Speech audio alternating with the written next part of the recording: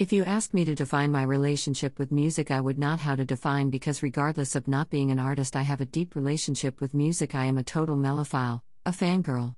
I love music, it is backdrop of my life. Music can entertain us and heal us. When you're feeling sad or otherwise emotional, there is no better way to feel it than through music. Just listening to the right kind of music that reflects your mood helps you to feel your way through your emotions. It helps you to feel it in your soul. Music is the universal language. It helps to connect you with a composer/artist as well as all of the human race, as you realize that we all go through similar life experiences and emotions. How else but through a powerful piece of music can a person truly make you feel what they are/were feeling when they composed it?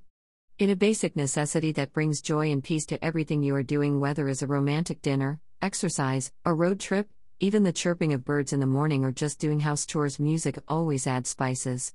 As for me, I love different kind of music.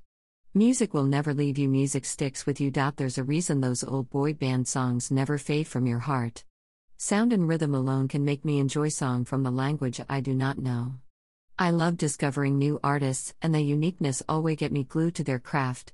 Discovering new artists isn't just about finding bands or artists that are similar to musicians you already listen to. For me, uniqueness and how we connect is what I love the most. I recently fell for Afrobeats. I have recently added a favorite artist to my music, a Nigerian singer and rapper called Lekan, because of his uniqueness, pure talent and love for music.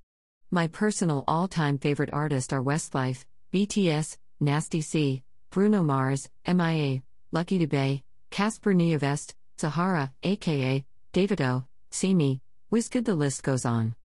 Let's connect through music and share love and light. FBT.